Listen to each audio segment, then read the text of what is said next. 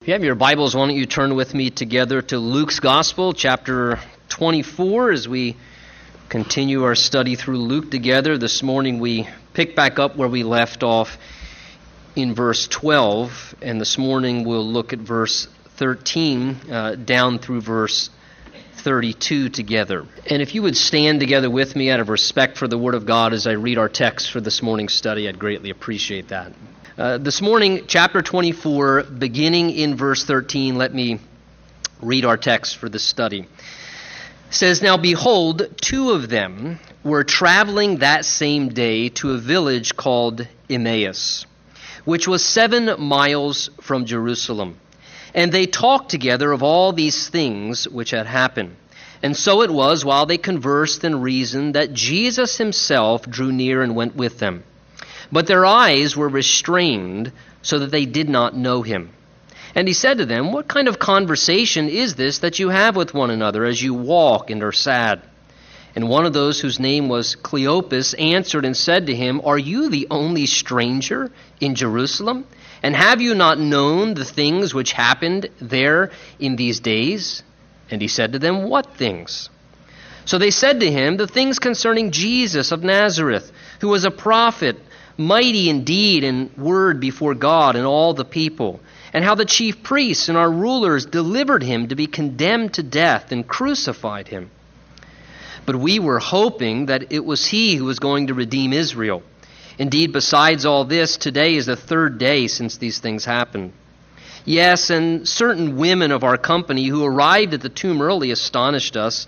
When they did not find his body, they came saying that they had also seen a vision of angels who said he was alive. And certain of those who were with us went to the tomb and found it just as the women had said, but him they did not see. And then he said to them, 'O foolish ones, and slow of heart to believe in all that the prophets have spoken. Ought not the Christ to have suffered these things and to enter into his glory?' And beginning at Moses and all the prophets, he expounded to them in all the scriptures the things concerning himself. And then they drew near to the village where they were going, and he indicated that he would have gone farther. But they constrained him, saying, 'Abide with us, for it is toward evening, and the day is far spent.' And he went in to stay with them. Now it came to pass, as he sat at the table with them, that he took bread, blessed and broke it, and gave it to them. And then their eyes were opened, and they knew him, and he vanished from their sight. And they said to one another, 'Did not our heart burn within us while he talked with us on the road, and while he opened the scriptures to us?'" And Father, we ask this morning that by your Holy Spirit you would prepare us to receive what it is that you want to say to each one of us this very hour. Lord, we know it's no coincidence that we're sitting here this day, this morning, in this passage of Scripture. Lord, you coordinated and work out all the details in everyday lives. And Lord, so we believe as we've drawn near to you that you will draw near to us. And Lord, we're here to worship you. And as a part of that, we want to hear what you would say to us, that we might be responsive to you. So Lord, would you bless your word? And would you help us to be attentive and receptive?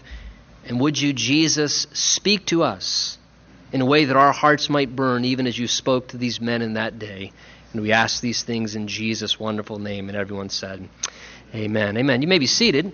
You know, what do we do in our lives with some of the periodic feelings of doubt that we go through? Times where we wrestle with feelings of depression and discouragement. I guess the better question really to ask is how does Jesus help those who are struggling with feelings of being doubtful or depressed or discouraged? I'll tell you this very candidly, our modern culture, and especially more in these days than even going back maybe 25, 30 years ago, our modern culture has a lot of faulty ideas of how we are supposed to deal with feelings of doubt and depression or anxiety or discouragement or feeling despondent. And sadly, there are multitudes of people who are subscribing to what the culture is trying to tell people is the right way to respond to depression and to doubt and to discouragement. Typically, we would just write a prescription. If you take this, that will solve everything. And I tell you very candidly that a lot of times that is causing more problems for people in our culture than it is helping them in their lives.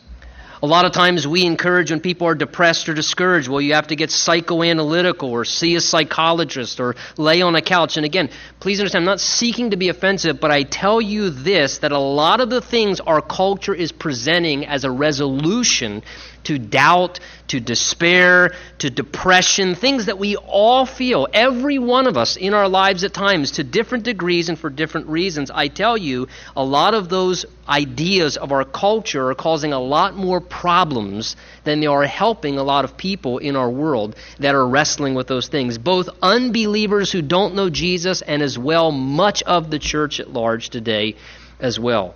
And my question is, how does Jesus help those in those places? Well, in the passage in front of us, I think we see Jesus' approach with particularly two men who very clearly, as we can see from our study, are wrestling with being pretty discouraged in this day and hour in their life because of what things they had experienced. They're wrestling with kind of feeling a little depressed. They almost seem a little, as you take notice when we'll go through, they almost seem even a little cynical and a little sour because of some of what they're struggling with in their own hearts. And notice here that Jesus will utilize things like this. He'll utilize things like fellowship and just conversation.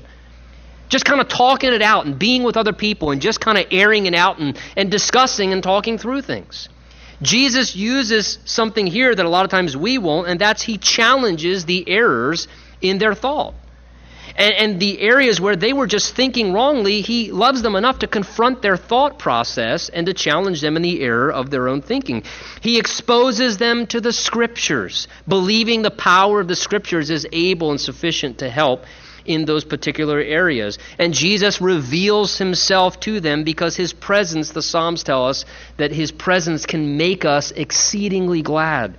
That there's something about the presence of Christ and when he reveals himself to us that can be one of the most helpful and therapeutic things with any of what we may be struggling with. Now remember, our backdrop as we're moving into this next text this morning is Jesus. We're on the other side of the resurrection now. We're a few days after the resurrection, it seems. And remember, prior to this time, a group of women had just gone to the tomb expecting to finish the embalming process of Jesus' body. Instead, when they got there, we saw they found the stone rolled away. And upon going in, it tells us that this angelic presence was there, and this angel spoke to them and said, "Look, why do you seek the living among the dead? Jesus isn't here. He's risen. Remember how he told you that?" And he kind of recalls to their mind the reality that Jesus had been telling them that yes, he would suffer and die and be crucified, but that he would rise from the dead victoriously 3 days later, the part that many of the disciples were tending to forget about and they weren't paying attention to because they were so shocked by the fact of Jesus' sufferings and the fact that he would die. So the women have now made this incredible discovery. They have heard Jesus is alive. That's why he's not here. He has risen indeed.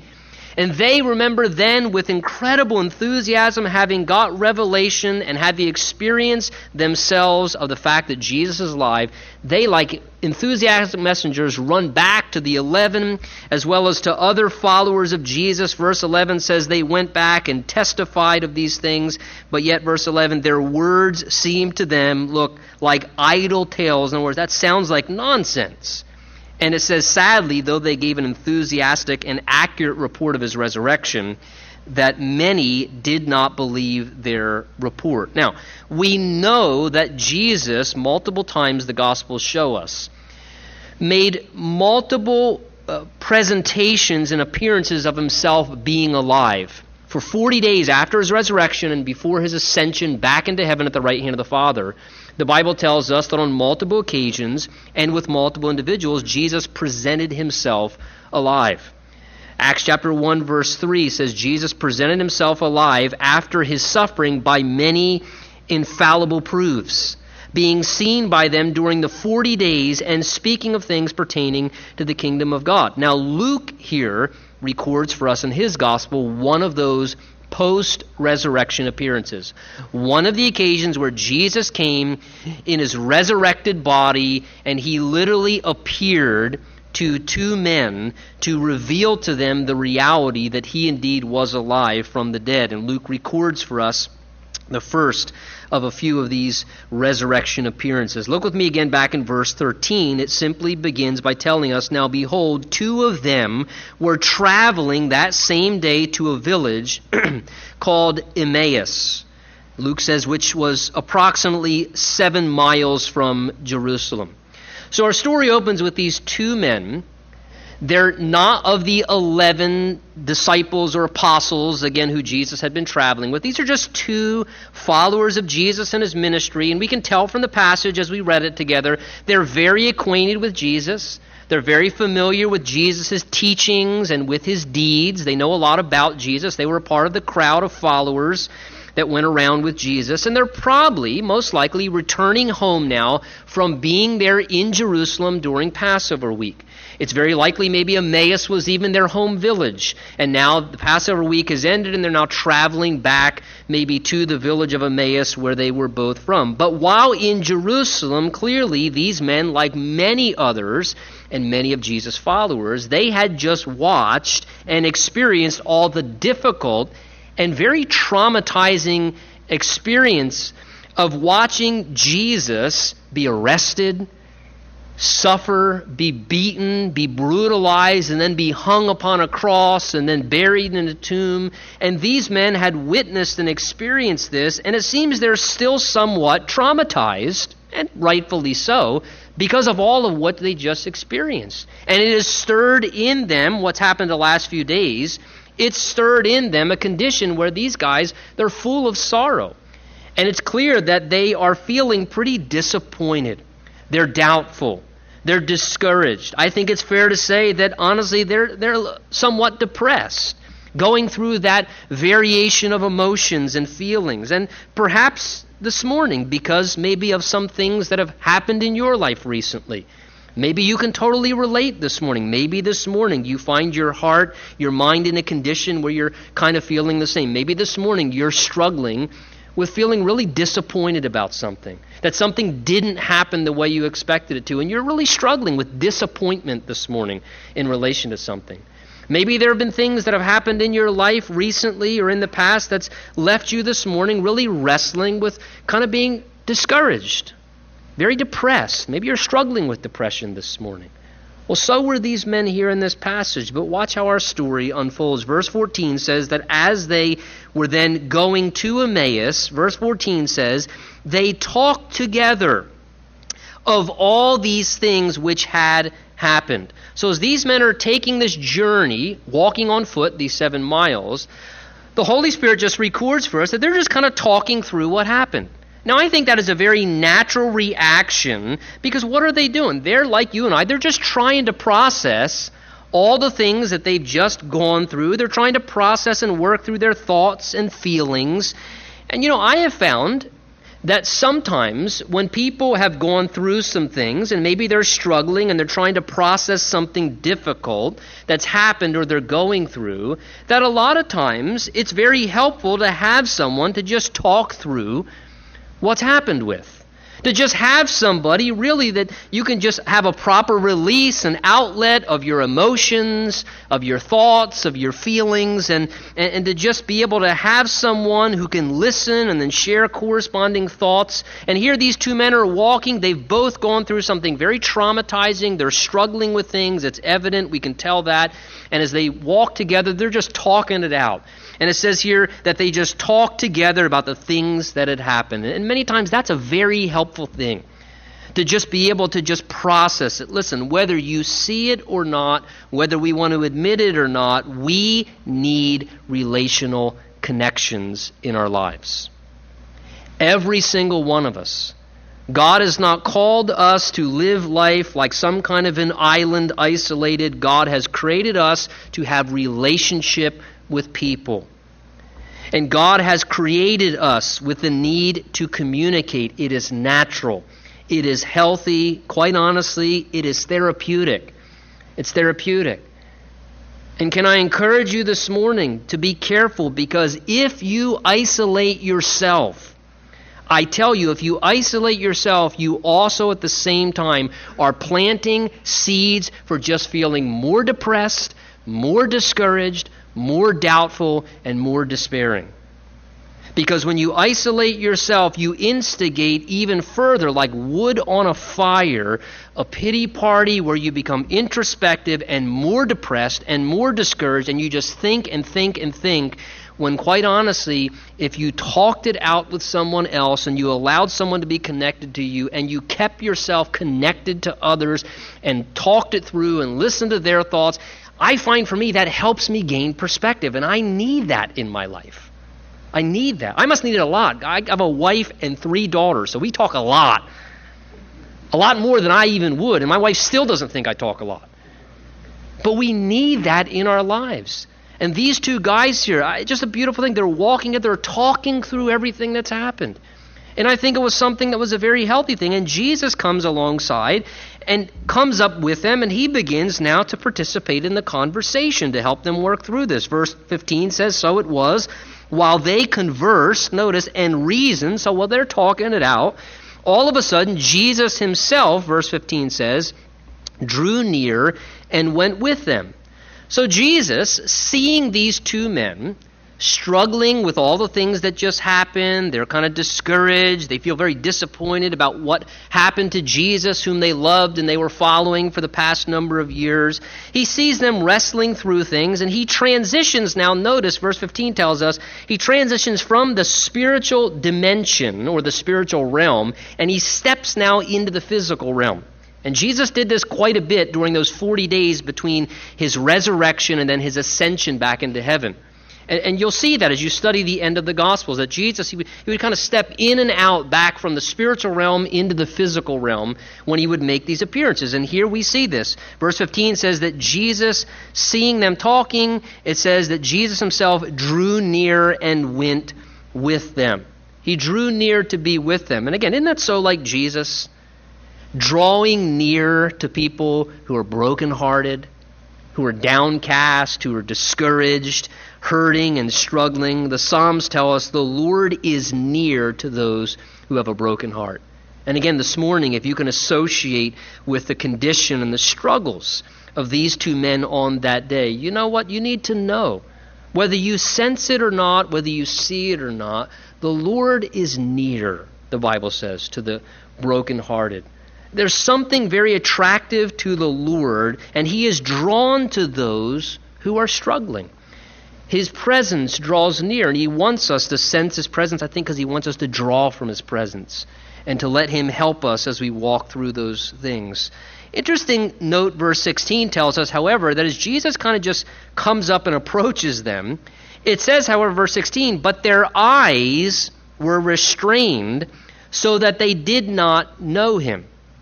So again, how exactly this happens, we're not certain. All of a sudden, Jesus, again, as you start walking up from behind them, "Hey guys, wait up," and just like a traveler on the same path, and he catches up to them. And as he approaches them, verse 16 tells us that something prevented them from recognizing, however, that this was Jesus. It wasn't that they didn't see him physically. They could clearly see him as a person together with them. They saw him physically with the natural eye, but the idea is they didn't sense or perceive spiritually who this was that was with them. Verse 16 just simply tells us their eyes were restrained so that they didn't know him.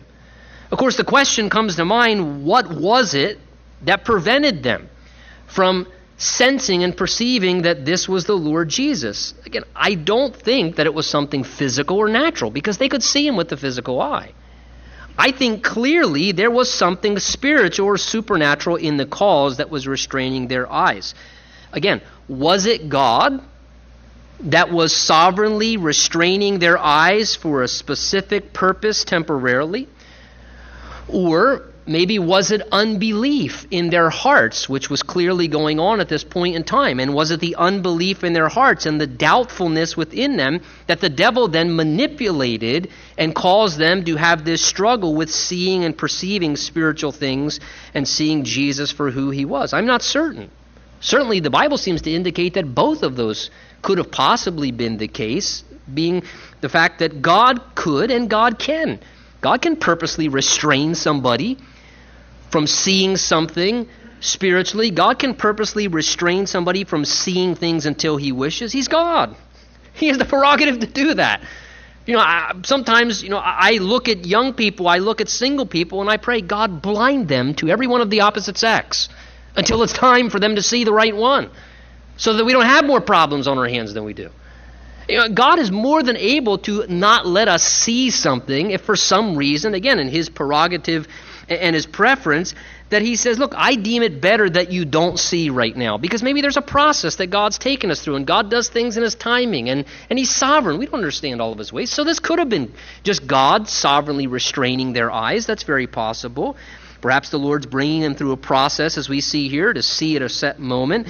It also could very well believe, I think, another possibility, and you can weigh out what you think is right. It could be that the unbelief and the devil's manipulation of that unbelief and doubtfulness in their hearts was also maybe what was contributing to their eyes being restrained and from them not seeing spiritually. Again, please take notice, our text clearly indicates that this was a struggle that these guys were going through. Again, look down in verse 25. Jesus clearly says to them, "O foolish ones and slow of hearts to believe." Jesus indicates there's a real doubtfulness and an unbelief in their hearts. And the Bible makes it very clear that unbelief and the devil's manipulation of unbelief in a heart can create blindness. In fact, 2 Corinthians chapter 4, verse 4 says this. It speaks of those whose minds the God of this age has blinded, who do not believe, lest the light of the gospel of the glory of Christ, who is the image of God, should shine on them. That's a very critical verse to understand, that the Bible teaches us that when there is unbelief in the human heart, when we choose not to believe, when we choose to be doubtful, and we choose not to say, yes, I'm going to believe this, I choose to believe that this is true, the Bible says that is something that the devil supernaturally manipulates in a person's life. It says that the devil has blinded the minds of those who do not believe so that they don't see the gospel clearly. Listen, that is why you can give the most perfect, polished, accurate presentation of the gospel message. And you're thinking, this is so convincing. Why would anybody not accept Jesus and get saved after what I just shared? And people cannot see it and stay in their blindness and choose not to respond to Christ. Why?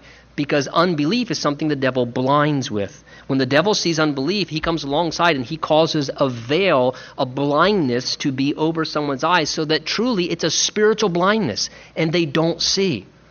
That's why a lot of times as Christians we pray, Lord, open their eyes, open their eyes. Sometimes as Christians what we really need to pray is, Lord, help them believe. Because the Bible tells us that when one turns to the Lord, then the veil is taken away. When one turns to the Lord in faith. I find myself more and more nowadays, I understand we pray open their eyes, but I find myself, Lord, give them the faith to believe. Help them to believe, Lord, to exercise their ability to believe. Because if they do, then the devil can't blind them. Because faith is how we're saved, and faith is what God blesses and honors. And we don't see and then believe. The Bible says, no, you believe and then you see. That's God's process. Show me something, then I'll believe. God says, you're not in charge. The way I work is you believe, then you see. It works that way for the unconverted soul accepting Christ. It works that way for the Christian as well. When we say, God, show me something, and then I'll believe. God says, no, you believe first. You believe first, and then I will show you. Again, you put your foot in the water, Moses, and then I'll part the Red Sea. But again, faith came before God then opening up afterwards. And it could be, again, if God is not sovereignly restraining their eyes, it could be that this is a spiritual effect, again, of a blindness, maybe because of the doubt in their hearts. Regardless of what caused their eyes to be restrained, ultimately, the Lord himself is the only one who can intervene and cause people's eyes to be open to see spiritual things. Again, Numbers 22 tells us when the Lord saw Balaam's blindness, the Lord opened Balaam's eyes. 2 Kings chapter 6 shows a passage of multiple references of the Lord opening people's eyes. And this is where Jesus is taking these men. In his graciousness, in his kindness, he'll use the word of God. Faith comes by hearing, and hearing the word of God. He'll speak the word of God. He'll prepare their heart. He'll nurture faith in them, and then Jesus ultimately opens their eyes.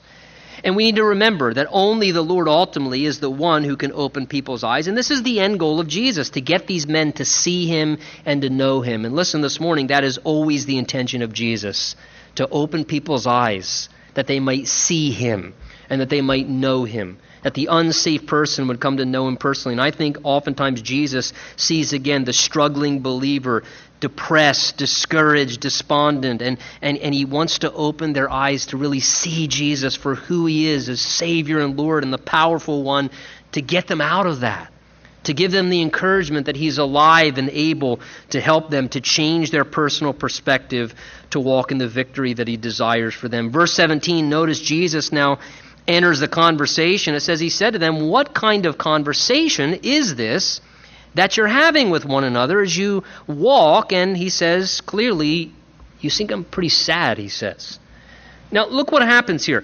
Jesus, knowing that they don't perceive it's him, he's aware of that, he asks a probing question now into their conversation as he's walking with them. No doubt, again, I almost see Jesus probably walked with them at first. He's listening to them converse and talk all these things out. And he's just kind of being a silent participant. He's being a good listener. And he's listening to them describe kind of the woeful, depressing feelings that they're having and their thoughts that they're going through. Probably saying, can you believe it, man? I can't believe it. I never thought this was going to happen. All those years we were following him, I never thought it would come to an end. It seemed like that this was going to last forever, his miracles. And can you believe, what are we going to do now? What's the future going to hold? And I really thought this was going to happen. And Jesus is listening to this, and then what does he do? Then he politely interjects at the right moment. And it's almost as if you sense Jesus saying, "Look, guys, I don't mean to be nosy, but I'm listening to this conversation that you're having here, and can I ask what's happened that you guys are so passionately dialoguing about? And guys, you really seem concerned and burdened. Why is it that you're so sad?" He says. "What is this you're talking about? And why is it? You guys seem really disappointed. You seem really discouraged. Isn't the Lord almost humorous? Going through this process, he's allowing them to just process this and to talk it out. He says, "What is it? Why are you guys so sad? Why are you so discouraged and disappointed?" Well, verse 18, then one of those whose name was Cleopas answered and said to him, "Are you the only stranger in Jerusalem? And have you not known the things which happened in these days?" Imagine how shocked they felt. What planet are you from, man? How could you not know what just happened in Jerusalem? Everybody knows what just happened in Jerusalem. And how shocked they must have been thinking, how could this guy not know what just happened in Jerusalem? That he could ask, what are we so bummed and discouraged and sad about? Well, verse 19, I love the Lord. He said to them, "Tell me what things?" He just continues to, what's he doing? He's just drawing out of them, I think, making them indicate and articulate what they're struggling with. And he's drawing it out of them so that he can help them address exactly what they're wrestling to. And I think sometimes the Lord does that. One of my favorite proverbs says, the heart of a man is deep waters, and a man of understanding draws it out of him. And that's what you see Jesus. He's just kind of drawing it, getting it all out of them, drawing it all out so then he can address them in the most appropriate way. Sometimes, again, I think this is why conversation and relationship and just communicating is such a healthy, therapeutic thing when we struggle with things. My wife has a wonderful ability to do this. It's like just, she just lowers the bucket down into the well of my heart, and she just reels up and just gets it out of there. And sometimes we need to do that. We need to get, and Jesus is doing that with these guys here. Hey, what's going on? And what things? Tell me. Just share with me. Let me hear what's going on. Well, they said to him, here's what's going on: the things concerning Jesus of Nazareth, who was a prophet, mighty indeed, and word before God and all the people, and how the chief priests and our rulers, they delivered him to be condemned to death, and they crucified him. But we were hoping, notice, we hoped it was him that was going to redeem Israel. Indeed, besides all this, today is the third day since all these things happen. So these men, again, thinking that Jesus sincerely doesn't know, that he's a stranger and hasn't heard, they begin now to just comply with his request, and they start filling him in and recounting the details of what things happened. And as they do such, they reveal that they have some things correct, but they also reveal and indicate that there were certain things that they didn't quite understand. They were correct in what they knew. You see in verse 19 and 20, they knew that Jesus was a prophet, mighty in deed and word before God. They knew that Jesus had been delivered and condemned to death and crucified. Accurate. There you go. They had some accurate things about Jesus. But by the same token, verse 21, you begin to see they also were lacking information and off target in their understanding relation to some other things. Verse 21, here's where they begin to show their inaccuracy. They say, we were hoping that he was going to be the one to redeem Israel. They said, again, we were hoping. Again, in their perspective at this point, what's the situation in their hearts and in their minds? They felt that Jesus, what? They felt he failed to fulfill what they thought he would and should fulfill as the Messiah and as the Christ. So according to their own expectations, Jesus' mission failed. We really were hoping. We thought this was going to be the guy. We were hoping this was the guy that would redeem Israel. The truth is, Jesus was going to redeem Israel. He had redeemed them from their sins, and ultimately he will redeem them in his second coming in the kingdom age, but it was not going to be according to their ideas and their expectations.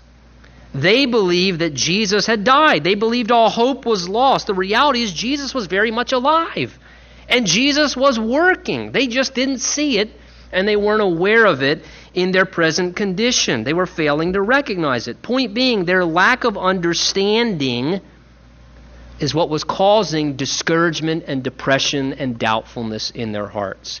And what you have here with these men is an issue of just a major struggle with personal disappointment. It's a major struggle with personal disappointment. If you look at the words in verse 21, we were hoping that he was going to, that's disappointment. That is an indication that they are struggling with personal disappointment. And can I say this morning, by way of application, that many times is a major struggle for all of us on this earth. At times, disappointment can be a very big stumbling block. Think about it. We have our expectations, and we develop ideas and expectations of how things are going to go, or how things should go, or how we prefer things to go. And we have our expectations in relation to different areas of our life. And then what happens? It doesn't take long to figure out that sometimes in this life, guess what? Things don't go the way I planned. By golly! Things don't happen the way I expected them to happen, and we lack then understanding of the whys and this and that, and as a result, what happens, that lack of understanding, that personal disappointment, it very quickly results in us beginning to struggle with the strong feelings of personal disappointment, and people begin to think and say things like, I don't understand. I was hoping that Jesus was going to, you fill in the blank. Or people find themselves struggling, and you come to, we were really hoping that God was gonna, and you fill in the blank. And because it doesn't happen according to expectation, and because of a lack of human understanding in our finite minds, people begin to wrestle with personal disappointment, and then that personal disappointment becomes something that often then translates into being doubtful and being discouraged and being despondent and really even getting utterly depressed. And it all stems with just kind of that personal disappointment seed that many times happens. Listen, can I help you this morning? Disappointment is simply a part of the process of life. It's a part of life. I've been disappointed many, many times, and I plan on being disappointed many more in many different ways. Disappointment is just a part of the process at times we must all go through, but listen, you can't let it paralyze you. It's a part of life. But don't let disappointment paralyze you. Don't let it paralyze you and let it be something that becomes destructive in your life. It can be a constructive thing if you learn from it, you look to the Lord, and you allow Him to help you walk through it in the process. Well, look how these men, as they're kind of going on, look how they continue to express their sentiments, verse 22 and on. They go on, again, they're answering Jesus. Yes, they say, and certain women of our own company who arrived at the tomb early, they astonished us. When they didn't find his body, they came back, saying that they had also seen a vision of angels who said he was alive. And certain of those who were with us went to the tomb, and we found it just as the women said, but notice again, him they didn't see. Please take notice here. It seems that, again, that this disappointment, discouragement in their hearts, it's kind of made these two men, it seems, a little bit sour inside as well. I don't know if you can sense the hint there of kind of a tone of cynicism as they're recounting this to Jesus, as they're clearly indicting themselves of where they're at, and the Lord's about to recorrect their perspective. But again, they tell him what happened. We were hoping he was going to be the guy, and to make it worse, some of our women, they went running down to the tomb, and they came back, and they said that, his body's not there. And then they told us that they saw some angels who told them that he is alive, and they said, but we went there, and we didn't see his body. And you can sense there's, again, because they're doubtful, which is the thing Jesus is going to rebuke them for, you can sense there is a little bit of kind of a cynicism, a sarcasm. And I find in my own life a lot of times these two things kind of go hand in hand. That when we're discouraged, we're disappointed, we get depressed, that we can sometimes start to get a little bit sour, a little cynical. To me, please don't miss, it is fascinating, take note, that God did send word to these two men to reveal to them the truth that they needed to know to process what they were struggling with. God sent to them the women who came back and testified to them and said, listen, he's not in the tomb. His body's gone. And Jesus is alive. So God took the time to lovingly send to them what? He sent them the truth spiritually that they needed to know that would have helped them process the very thing they were struggling with, but apparently they discounted that and they chose to stay depressed and discouraged instead. And can I tell you, sometimes we do that. Sometimes we're struggling, we're wrestling, and God graciously, He sends a person into our life to share the truth with us, to share the scriptures, to give us a word from the Lord, to help us to process what we're going through. And He's trying to give us the reasoning that we need to help us process. And sometimes, because we get a little sour, cynical, and self-pity-ish, we just kind of discount it and we choose to stay depressed instead. And we choose to stay discouraged. Well, here, look what happens. Verse 25, Jesus has been at this point being very patient. He's letting them express their struggles. But at this point, there comes a time where He says, it's time to redirect these gentlemen.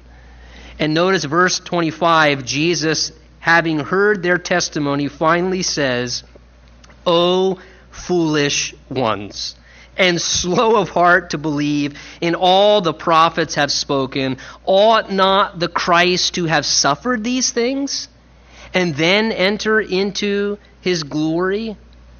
Jesus lovingly yet honestly rebukes them for being in the condition that they were in at this point. Jesus reproves them for, it says, being foolish and slow of heart to believe. Now, would you agree with me? That's pretty bold language.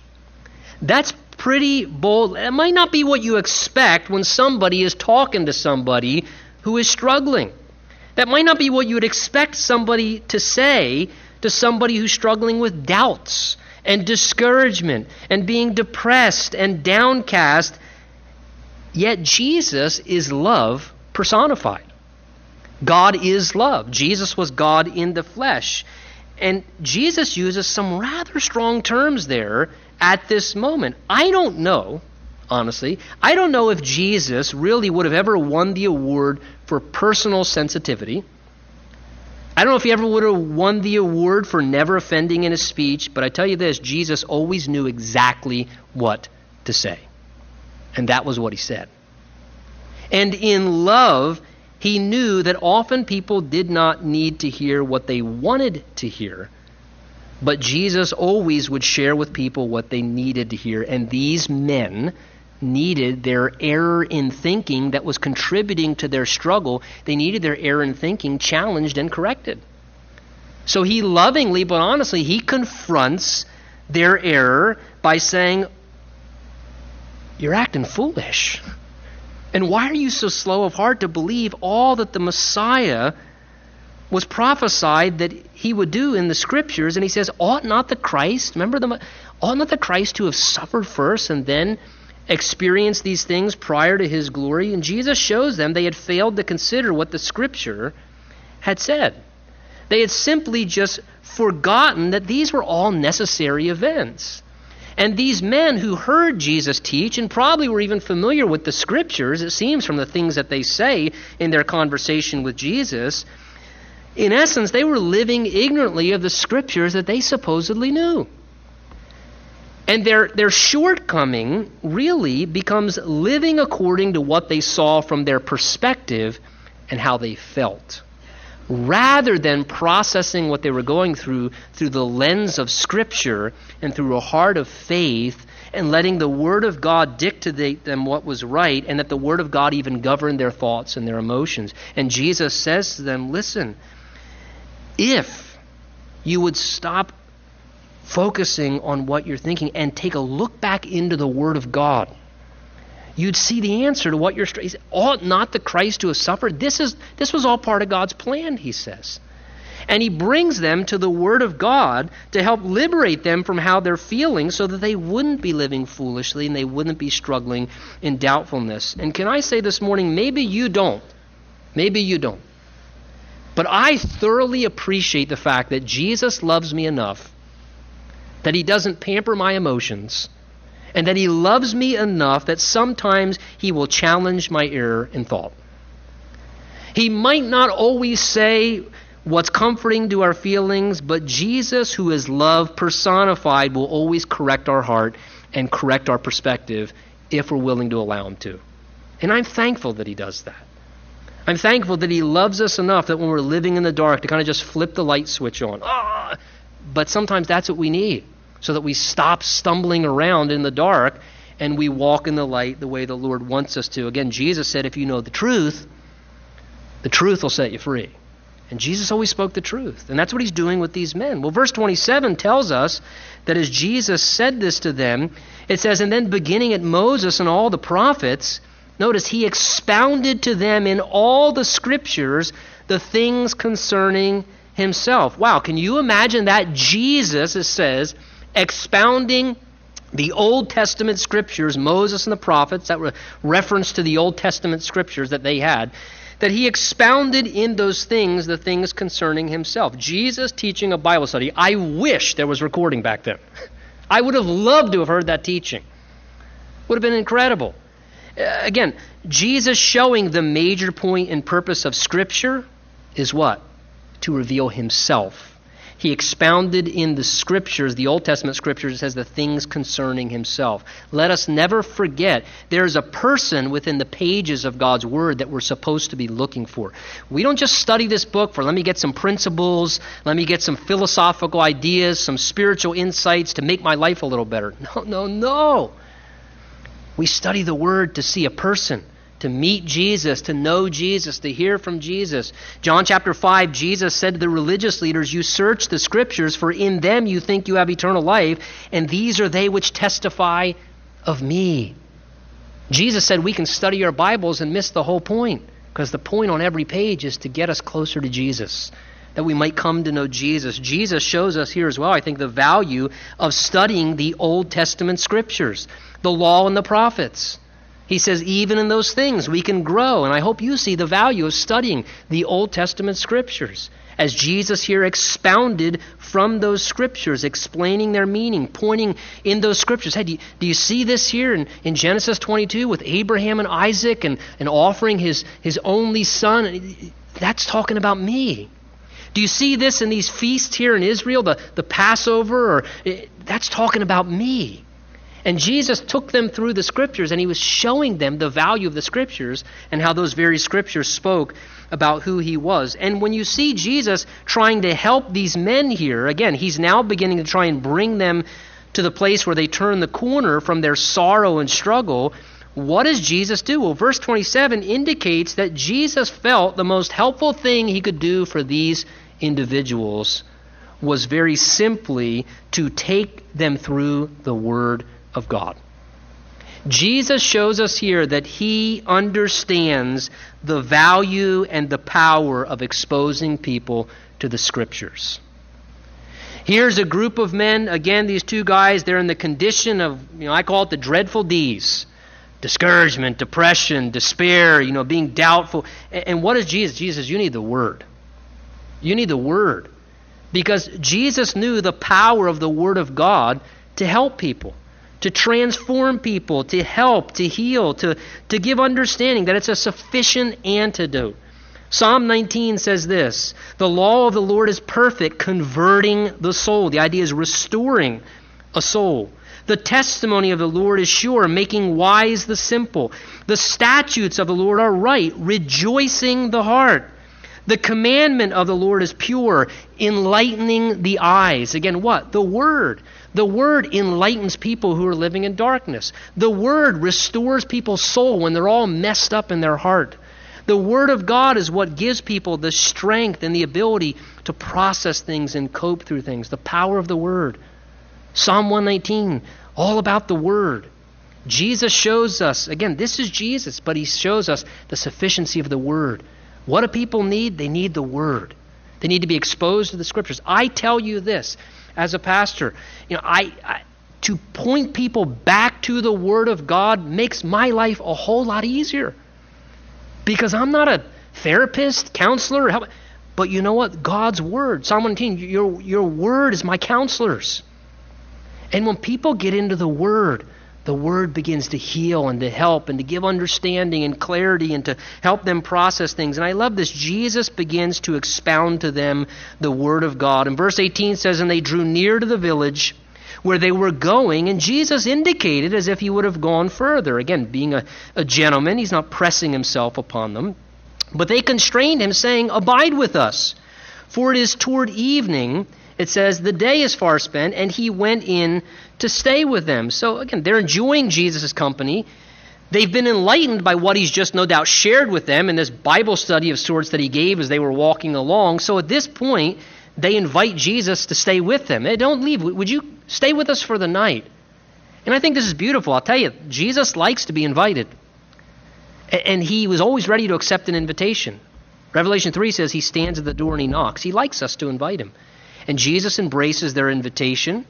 It tells us, verse 30, "It came to pass as he sat at the table with them that he broke bread, blessed it, and broke it, and gave it to them." And notice, "And their eyes were opened, and they knew him, and he vanished from their sight." So at this point, as Jesus takes bread, and it just says he breaks it, he blesses it, he passes it out. It's at that point, Luke says, then their eyes were opened, and they saw Jesus for who he was. Now again, we can speculate, what was it about the breaking of the bread? Well, they saw Jesus break bread before when he fed the 5,000, when he fed the 4,000. Was it that they saw the nail prints in his hands? Was it that they just sensed the familiarity of how the Lord works? That I don't think at the end of the day that's what's important. I think that is essential and important is to realize Jesus grants them revelation. Jesus now opens their eyes and allows them to see him for who he is, and people's eyes being opened is a spiritual and a supernatural experience. The Lord is the one who does it, and the revelation of Jesus being alive and available to help these two men who were living in a dark cloud up to this point, you'll notice that it changes their entire perspective.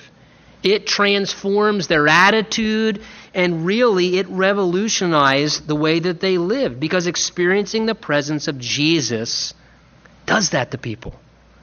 When you experience the presence of Jesus and your eyes are opened to the Lord and the reality of the Lord and his presence with you and his availability to help you and aid you and assist you in life, that transforms everything. And when their eyes were open to see Jesus and they knew him, all of a sudden, in the next verse, their disposition just changes because they get a revelation of the Lord. Now, he appears, and then all of a sudden, it says he vanishes. Look, verse 32. It says, and then they said to one another, did not our heart burn within us while he talked with us on the road and while he opened the Scriptures to us? Please take note here. Look at the effect of those who heard from Jesus personally. Look at their testimony. It's worthy of meditation the rest of the afternoon or maybe tomorrow for your devotional time. Look at the effect. It says that their hearts burned. And say heartburn. It says their hearts burned. They had a burning heart. Something, again, what was it? Two things. Jesus talked with them personally, and it says he opened the Scriptures to them. Because when Jesus speaks to someone and Jesus opens the Word of God, it produces an illuminating experience. Interesting, as a result of Jesus speaking to them and Jesus opening the Word of God to them, what did it do? It kindled a fire in their heart. Jeremiah 23, God says, is not my word like a fire? My word? Jesus says in John chapter 6, the words that I speak to you, they are spirit and life. Hey, this morning, can I challenge us today? Do we have burning hearts? Are our hearts burning for the Lord? Do we have burning hearts? Are we experiencing that? And then the question becomes this, if not, where does that come from? To me, it seems the place that comes from is spending time with Jesus. Just spending time with Jesus and letting Jesus talk to us and letting the Lord speak into our lives in a personal way to open the Word to us and to speak to us. Hey, can I challenge you this morning? Make it a priority in your life to spend time with Jesus. He doesn't charge anything for counseling, and he will do a much better job to strengthen you, to encourage you, to build you up, to give you insight and direction. Listen, get alone with Jesus. If it's not a daily habit in your life, start it. If it's a habit that disappeared from your life, reinstitute it.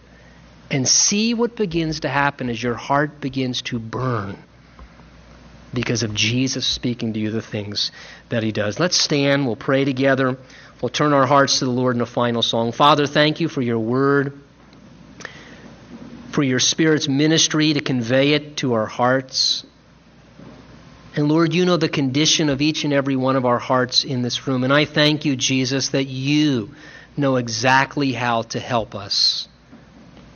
And that you know exactly what to say to us and to speak to us. Lord, would you bring us to that place that we could experience in some way what these men described that day. We long for it. We ask for it. In Jesus' name, amen.